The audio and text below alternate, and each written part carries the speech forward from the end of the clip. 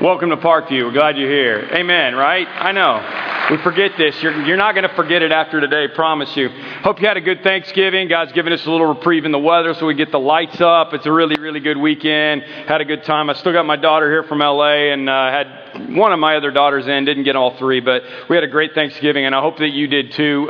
Just an awesome time to stop and be thankful and to be ready for, what God is going to do in the future. And I just want to say this because I had to stop myself last night. I don't know Naeem really well. I mean, we just met this summer, and I booked him instantly because you're going to love hearing his story. But we didn't know each other very well. And as I was showing him around yesterday, him and his brother Mahmoud, who were here together, I was just showing him around. I was telling him about what God has done here. It just caused me to kind of have one of those moments where, sometimes you just need to stop and realize where you're at. And you need to too. I mean, what goes on here at Parkview is not the common church experience. And even if you're watching us on the internet right now, you need to understand that God is in this place and we should be thankful. So I just want to stop for a second and say thank you to God, because it's kind of like that's what we ought to do, shouldn't we? Let's just do that together. Lord God, as I was showing Naeem and Mahmoud around yesterday and showing them this new building, new chapel, getting ready to go in, and telling them the story of how we're going to do 14 Christmas Eve services and all the goofy stuff that you do around here. Just every once in a while, I kind of forget. I get caught up in my own stuff, and I kind of forget what a privilege it is. This is what Debbie said a minute ago. What a privilege it is to be able to have a chance to come to a place like this and to know that you're here. And I know that you don't inhabit the presence of buildings necessarily. This is not a temple. We are the temple, but there's something special about coming together like this.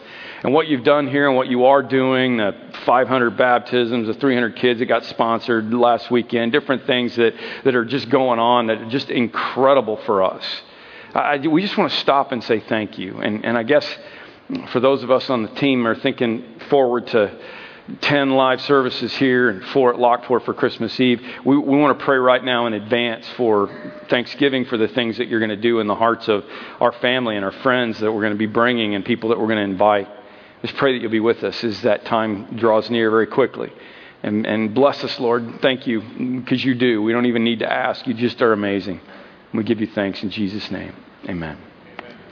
Naeem Fazal is a guy who you're going to hear his story today. I just want to let you know right up front, he's got a book coming out, which is not ready yet, but you can pre-order it on Amazon, and I would love for you to do that, because the more of us that pre-order it, the more pressure we'll be putting on Thomas Nelson to actually print the sucker and get it out. Okay, I understand how publishing works at this point. All right, it's going to be out hopefully within 6 or 8 months or a year or 10 years or whatever they decide to do. That's how publishing works. I'm getting to know this, but you just go on and pre-order. You're going to want the story. You're going to want to do it after you hear the story today. As I said, I heard him speak this summer. Told the story. I walked up to him instantly and said, I got to have you at Parkview.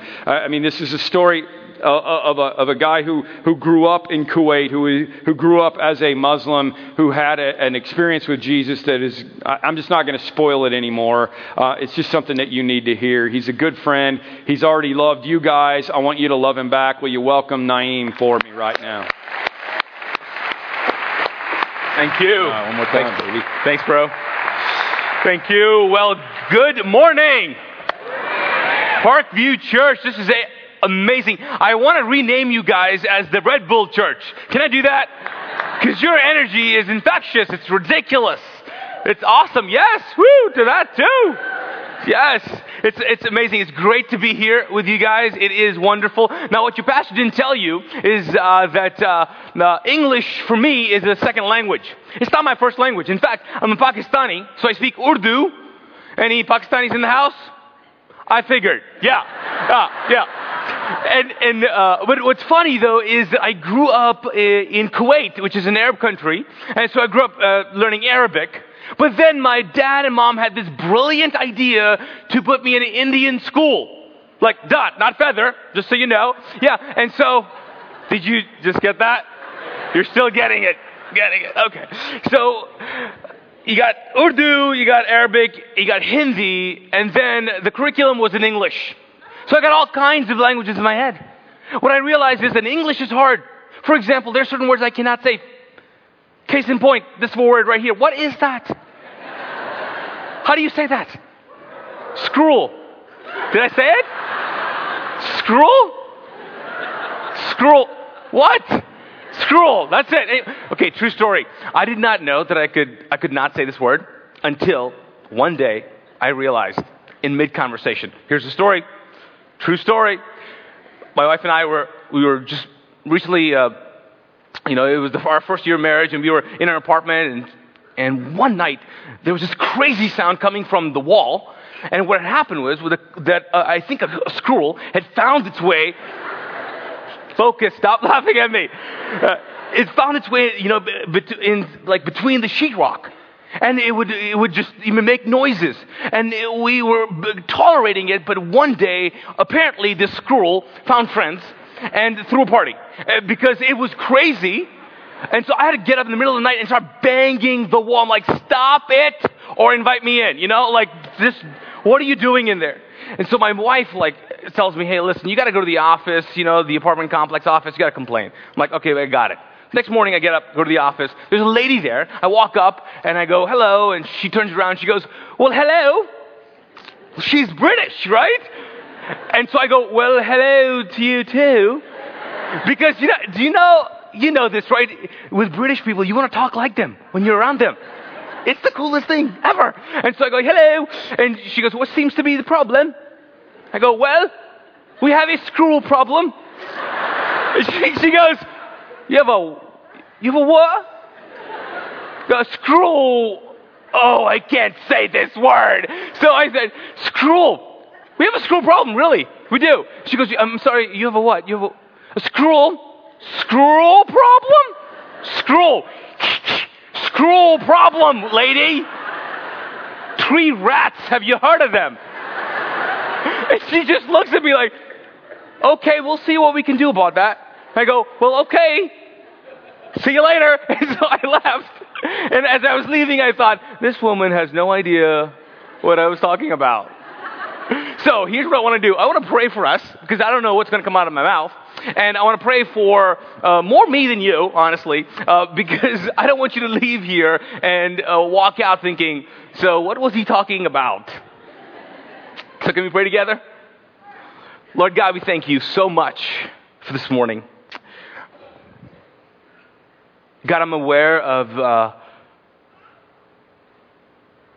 your presence here. God, these people didn't come out to hear me. Nothing is going to sustain them except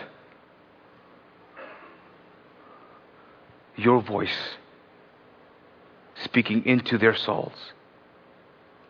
Nothing is going to heal them but your whisper.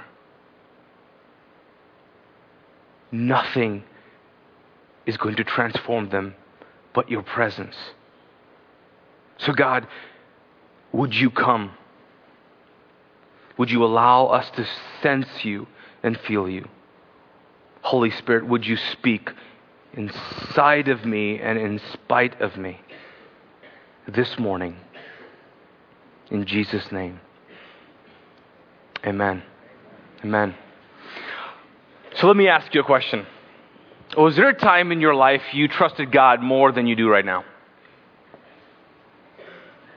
You trusted God more than you do right now in this moment. Maybe it was a time you were younger. Things were good. Hope was high. Faith was untainted. You believed anything was possible, but not anymore. It seems like you kind of grew up, went through life, and life kind of did things to you.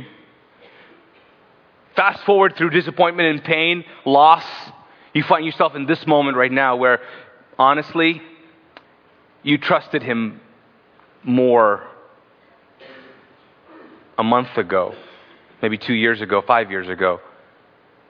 Right now, you don't trust Him as much as you did. You don't believe as much. Your faith has been affected by life, by sorrow, disappointment. You don't believe like you used to. You feel like you justified it because you've kind of grown up and you have reason to, because as you look at your life, you realize through heartbreak and problems, through loss, That sometimes God doesn't show up. And maybe, just maybe, He's not all loving. You're frustrated, but you don't want to confess it. You're angry at Him. Some of you have flat out ignored Him for the past month. You're just doing the motions, going through them. Well, this morning, I want to help you believe again.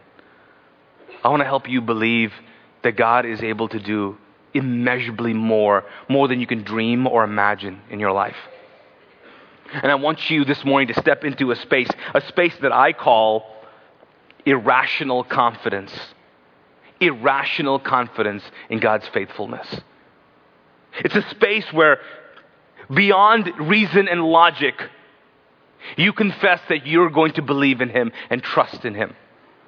You don't even know why. You don't need to know why, because in this space, you have this irrational confidence in God's supernatural faithfulness in your life. But you have to step into it. Some of us are not there. We're back here. But I want you to step into it. And I'm hoping my story will help you with that. As I told you, I'm Pakistani. My family is a Pakistani family, but early on we migrated to Kuwait. And so there we were, my brother, older brother, my two sisters, and my younger brother. We were there, grew up as a Muslim Sunni family in Kuwait, conservative family. And in the late 80s, my brother, in fact, got accepted to a college in the U.S. Now, he got accepted to, let me tell you, a Methodist university in South Carolina. Right. We didn't know what Methodist meant. We were like, America! That's awesome! He is going to America! And so, we put him on a plane and send him to South Carolina. The next year, he comes back and he's like, hey, I'm Christian. You're right. Oh, yeah. Yeah. And so, my reaction to that was I grabbed him, pinned him against the wall, and I said, I'm going to kill you.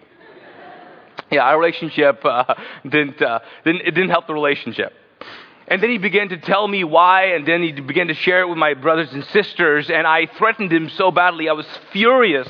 And so he backed off. He didn't tell mom and dad. He went back to the U.S., and then in 1990, the Gulf War took place. And there we were as a Pakistani immigrant family stuck in Kuwait during the Gulf War. We survived the Gulf War, amazingly enough. And then after the liberation of Kuwait, I got a chance to come to the U.S. And I got to tell you, I was excited. Now, I wasn't excited about my brother being all this Jesus guy, but I was excited. You know why? Blonde people. Seriously. I mean, more the women than the dudes. Got to be honest, that's just how I roll. But I was excited.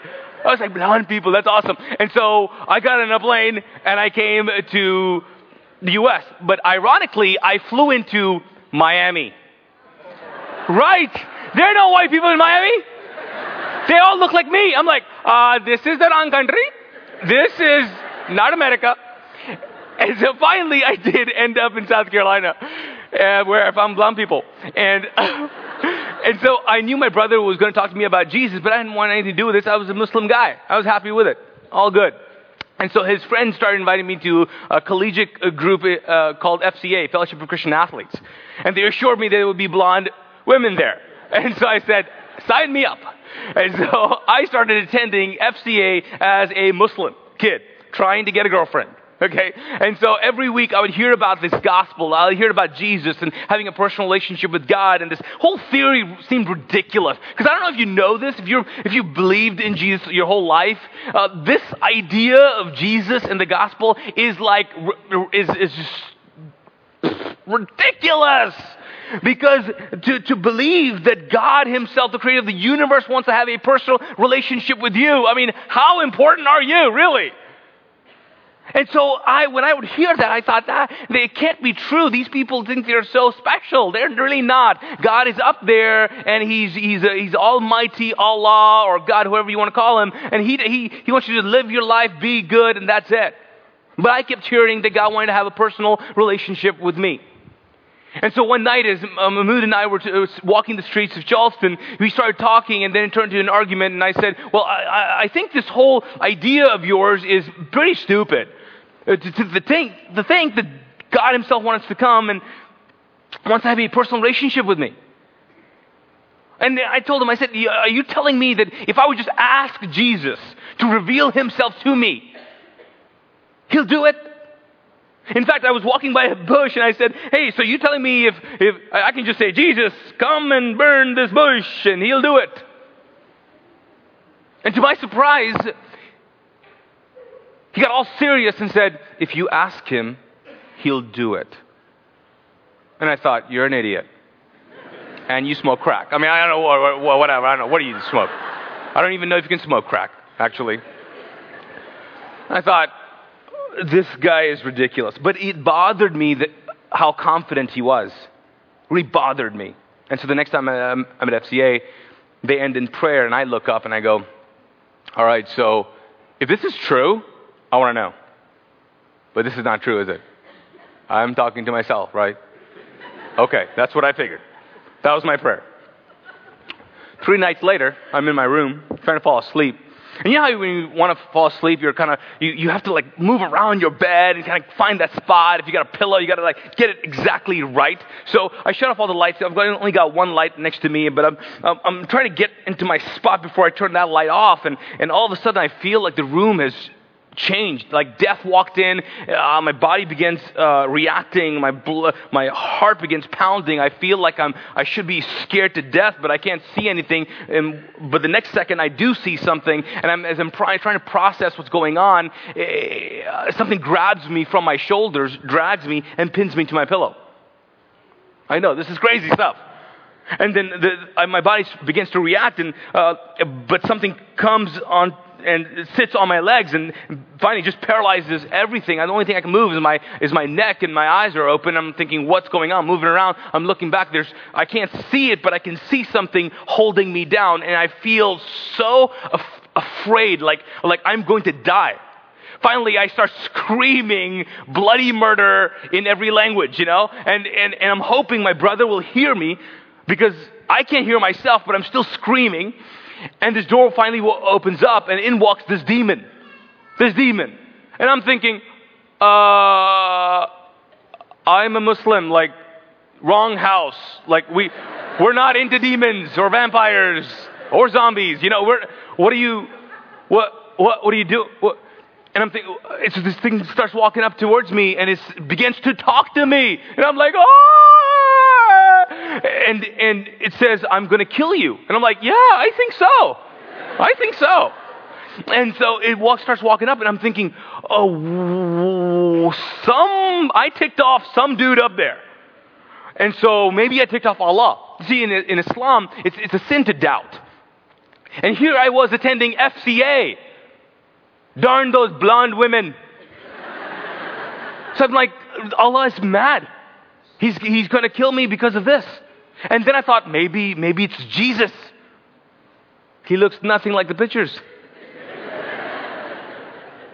I was like, maybe this is something else. And so as it's walking closer and closer, I am freaking out even more and more. And now I'm at a point where I'm like, somebody up there help. Allah, Buddha, Oprah, somebody. Somebody help. And this thing, she starts walking closer and closer. I'm like, I'm about to die. As soon as it gets really close to me, I think of Jesus in a weird sense, in a weird way, and then it disappears. Whatever was holding me lets go, and whatever was holding my legs lets go, and I'm just stunned there. Just sitting in my bed going, what in the world? And so I get up and I run out of the room like a little girl, and I wake up my brother and I go, what the blankety blank did you do? What did you put in my drink? Would you do something? What did you do? What are you doing to me?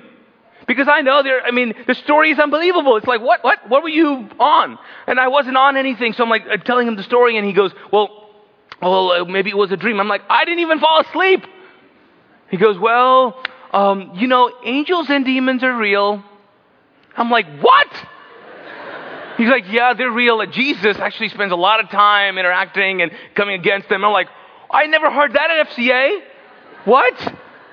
And he goes, yeah, they're real. I'm like, okay, well, if there is a ugly, nasty, invisible, sort of visible guy who wants to kill me, like, I need some serious help. He goes, well, Okay, well, and then he starts telling me about Jesus and the gospel and, and forgiveness of sins and guilt. And he goes through it and it was great. But I just stopped him. I was like, listen, this is all wonderful, but I need some serious guns. I need some serious backup here. I need help. Like I was convinced that I was going to die. And it was this invisible thing was going to kill me. And so he said, well, I just know one person who has authority over demons and angels. And I go, who? He goes, Jesus. And I was like, well, all right. Well, let's do this. Let's figure this out. Let's add him on Facebook or Twitter. Let's just, what do we need to do to make the introduction? Let's do this. And he goes, well, I'm going to pray for you. And I'm like, okay. So he takes me through the prayer and all that. I'm like, okay. And then I pray. I'm like, he says, you want to pray? I'm like, yeah, I want to pray.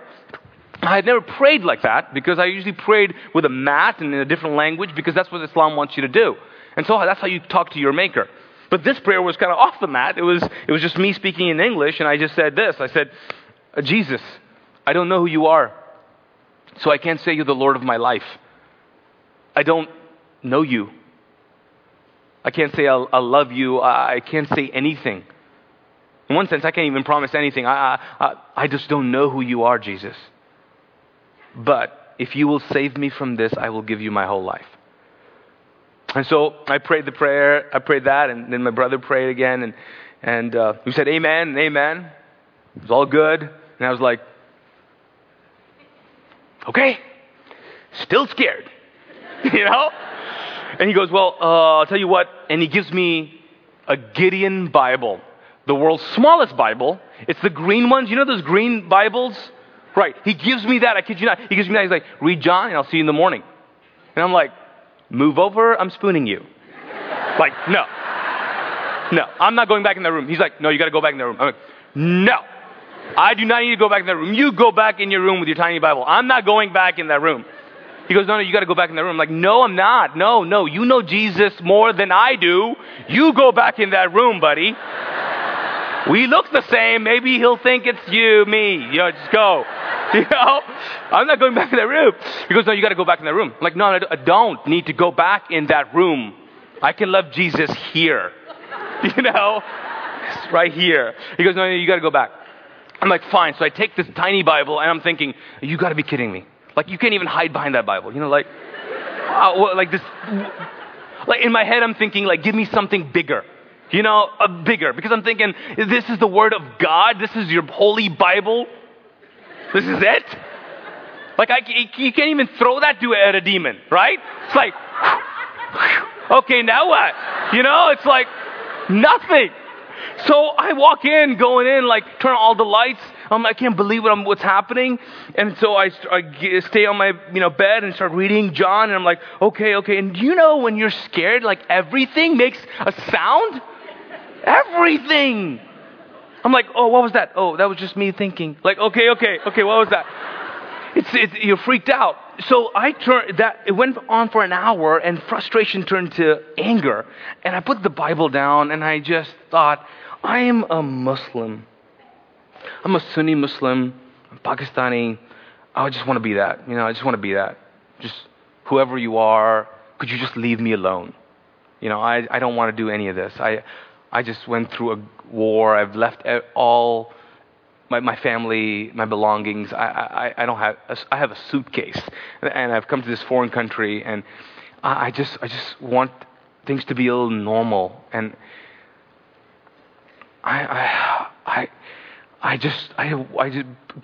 could you just fix this? And then I started getting mad. Like, what did I do?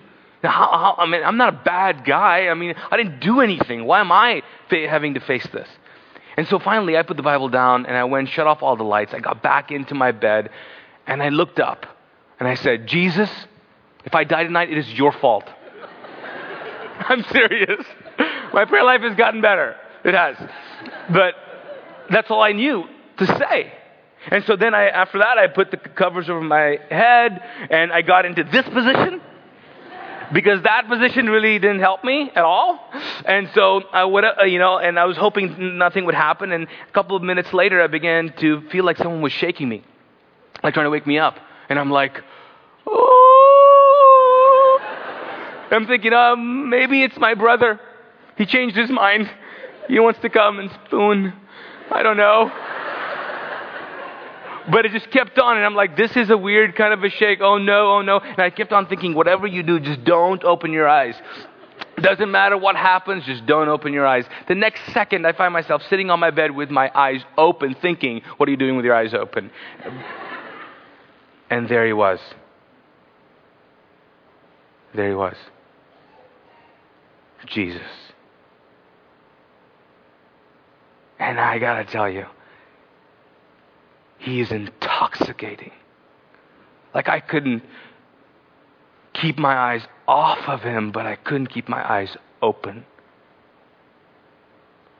I've never, ever felt such aggressive peace, such beauty that's beyond my capacity to comprehend. And there he was. He said, I'm Jesus. And your life is not your own. And then he put me to sleep. I just remember looking at him, but it felt like I was inside of him. It was strangely beautiful and yet familiar. The next morning I woke up and I went to my brother and I said, okay, so I'm supposed to be in ministry. I don't know what that means. Yeah, please God, don't make me a priest.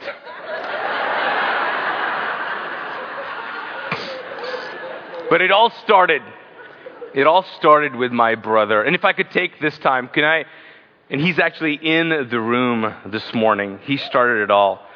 Can you give him a hand? Can you just do that?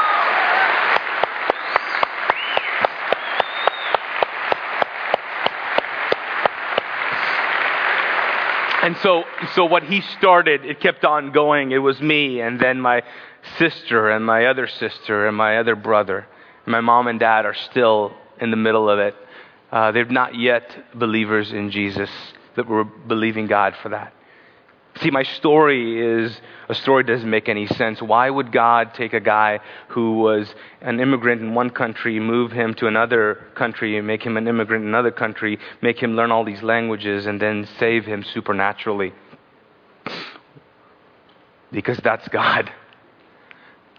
And so when you look at your relationship with him, and you think about all the prayers that you've prayed and the ones that haven't been answered, when you look at your life and you wonder, why is God allowing this, and why did they have to let him go now? Like, right? Why now? As you deal with anxiety, this anxiety that's eating up your mind, and it seems like your emotions are so raw because you're so afraid of how your kids are going to turn out and what they're going to do and the next decision. You're so fearful of the next big problem. You got diagnosed with a disease and you're thinking, why? I thought you loved me. Why? Cancer? Really? Now? Why? As you look at that, our faith is tested, isn't it? The faithfulness of God is tested. But I want you to know something, regardless of what's going on in your life right now. If there is one thing I can tell you and encourage you with, is that God's doing something in you, and I know what it is. Right now, God is trying to increase your faith. Right now, God is wanting you to walk in from wherever you are right now into a space, and this space is called an irrational confidence space. The space of irrationally believing that God is faithful and able and willing to do things beyond your imaginations and beyond your dreams. It is a space of your future, not your past. But you have to step into it, and it requires one thing. It doesn't require a perfect track record of sin or no sin. It requires one thing. It is trust. See, religion, any sort of it, wants you to obey. It has a set of rules, and those rules make you worthy of heaven. But with the gospel, it's never been about obedience. It's about trust. If you know the humanity's story as portrayed in the scriptures, it started with Adam. And the fall took place because of one thing. one act of a lack of trust on behalf of Adam and Eve. One act. I think, God, you don't know what will satisfy us. I think we know better. And so they broke trust. They did not believe him. So isn't it interesting how when Jesus steps into human history, what does he preach? What does he talk about? He says there's one thing you can do. There's only one thing you can do to regain, to reconnect with the God of the universe, the one who loves you. There's only one thing all of humanity can do and needs to do to step back into a relationship with God. It has nothing to do with obedience. It has everything to do with one simple act of trust that says, I'm going to irrationally believe that you are able. So faith comes by trusting in the invisible. It's always been about trust. It will always be about trust. And that is the one thing God gets really, really excited about. Let me show you this passage of Scripture. It's in Matthew chapter 8. This is a passage where Jesus, he gets so excited about faith. It's in chapter 8, verse 5, it says, when Jesus has entered Capernaum, a centurion came to him. A centurion is a guy that has about 100 soldiers that he's over. And he said, Lord, he said, my servant lies at home paralyzed in terrible suffering. So Jesus said to him, I will go and heal him. Now, this is kind of crazy. Think about this.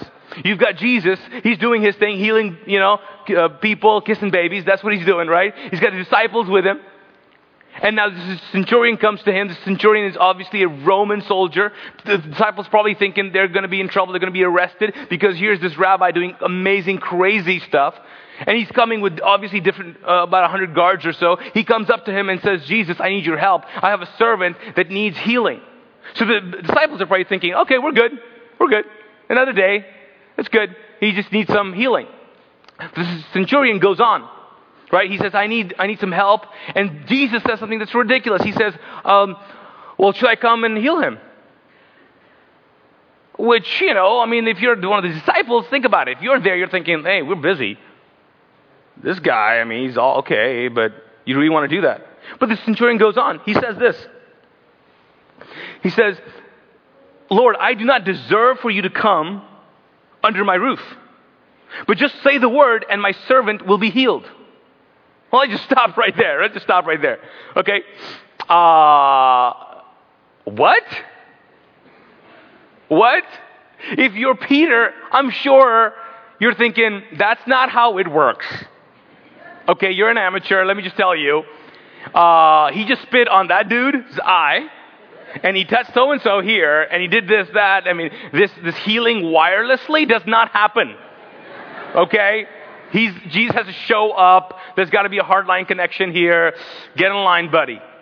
But this centurion keeps on going. He says this. He says, for I'm a man under authority with soldiers under me. Yeah, okay, buddy, show off. All right. I tell this one to go, and he goes, and that one to come, and he comes. I say to my servant, do this, and he does it. So the centurion just freaked everybody out. In fact, he freaked Jesus out. You know what he said? He said, Jesus, I've been watching you. You and I are sort of the same because I have authority over these 100 men, and I can tell this one soldier, hey, I need you to go get me a falafel, extra hummus. And he has to do it. You know why he has to do it? Not because I'm so special. He has to do it because I represent authority that's bigger and greater than me. I represent Rome. I'm a Roman centurion. I have authority over him. I can just tell him, he does it. Jesus, I think I've realized something. You and I are the same. You have authority, not on soldiers, but you have authority over sickness and healing. You don't have to show up to make things happen. You can just say it. Jesus, I'm betting you have authority over sickness and death. You can just say it and it'll happen. What does Jesus do? Jesus says this. I tell you the truth, I have not found anyone in Israel with such great faith. I say to you that many will come from the east and west and will take their place at the feast of Abraham, Isaac, and Jacob in the kingdom of heaven. You know that word astonished, right? Jesus said, I tell you the truth, Jesus heard this, he was astonished, right? That word is this word called themadzo. Can you say themadzo? Let's say that. Themadzo. This is the word that Jesus uses, and he hasn't used it anywhere else in the text, in the scriptures. This is the word that says, what? That's my translation of it, though. He's saying, look at this. Look at this. This guy's a Greek guy. He has little to no faith. He's not even a Jewish guy. And this guy has more faith than all of Israel. And I'm sure the disciples are thinking, really? Okay, he's not special. You haven't been out much, Jesus. Like, what? I mean, this guy has more faith because Jesus is saying this. He's saying, listen, this guy just stepped into a place of irrational confidence in my power. This guy's a Greek, so that's why he tells the guys, he says, listen, there'll be people from the east and west. There'll be people from all different countries and nations, not the Jewish nation. I mean, all over the world, and they will step into this place and they'll take place in the kingdom of heaven because of faith, not obedience, not laws, not anything else, not heritage, not where they're from. No, because of faith, they will step into that just like this guy did. It is all about faith. It'll always be about faith. Always be about faith. And so he says to us, he says to you who are wondering why in the world would God allow this to take place? To you who's wondering, why did he have to break up with me? Like I thought we were it. This was it. Like, do I have to be single again? Why can't I unstuck my life? Like, why, God, why do you hate me? You ever thought that? God, why would you allow this? Why? Could you not just give me a break?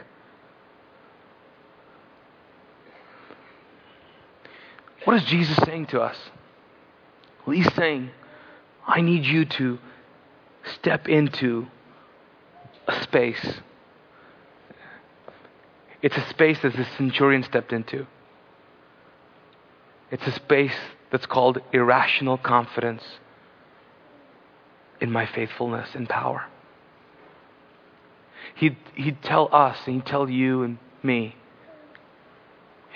hey, I need you to trust me. I know, but God, I need you to trust me. It doesn't make any sense. It might never to you, but I want you to trust me. I want you to trust me. What do you think? God, what are you doing in my life? I'm trying to grow your faith. You remember that thing that you stopped trusting me for? That prayer you stopped praying about a month ago?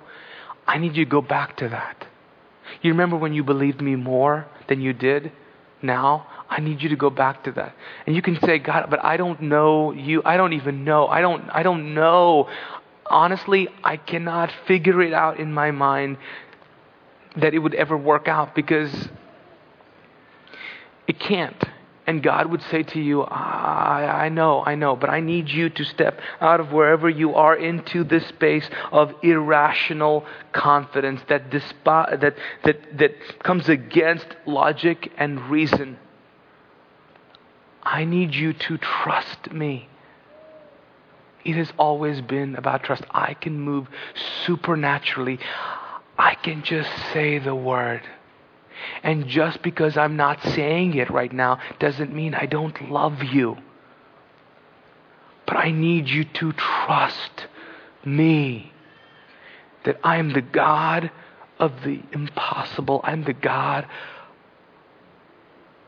of the invisible.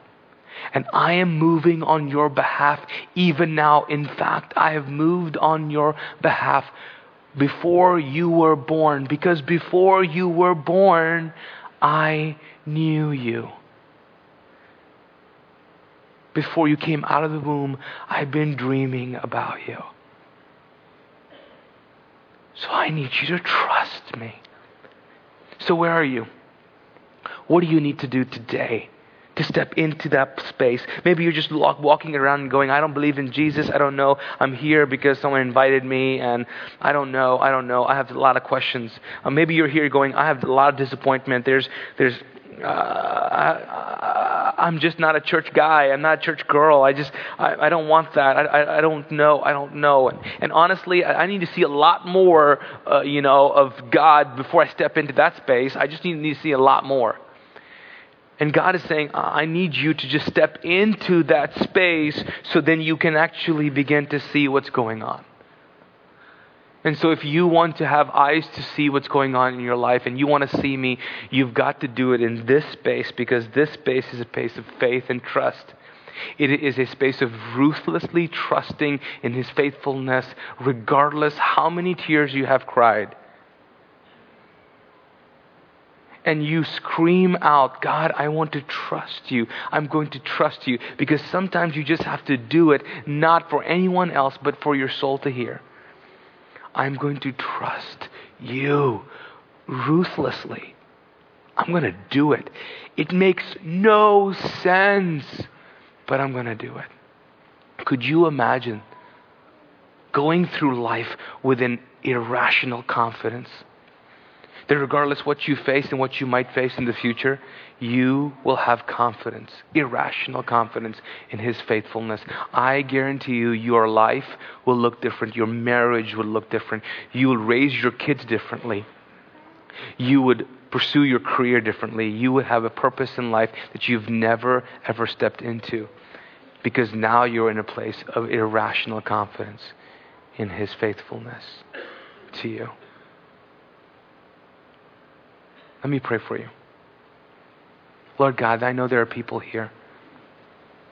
Father, I know that there are people here who are so consumed with doubt, consumed with hopelessness. Some people are consumed with thoughts and ideas. Anxiety has taken over. They don't even know where one thought ends and the other one starts. It seems that they worry about something and then they start worrying and then they make themselves worry about even more things. It seems like a perpetual cycle. And God, right now, in the name of your Son, Jesus, would you come and bring peace as people step into this irrational confidence in a space that say, I'm going to trust you, Jesus. I'm going to trust you. God, would you reveal yourself to them the way you revealed yourself to me? God, do something. More than that, let them see something that they've never seen before as they step into this space. In Jesus' name I pray. Amen.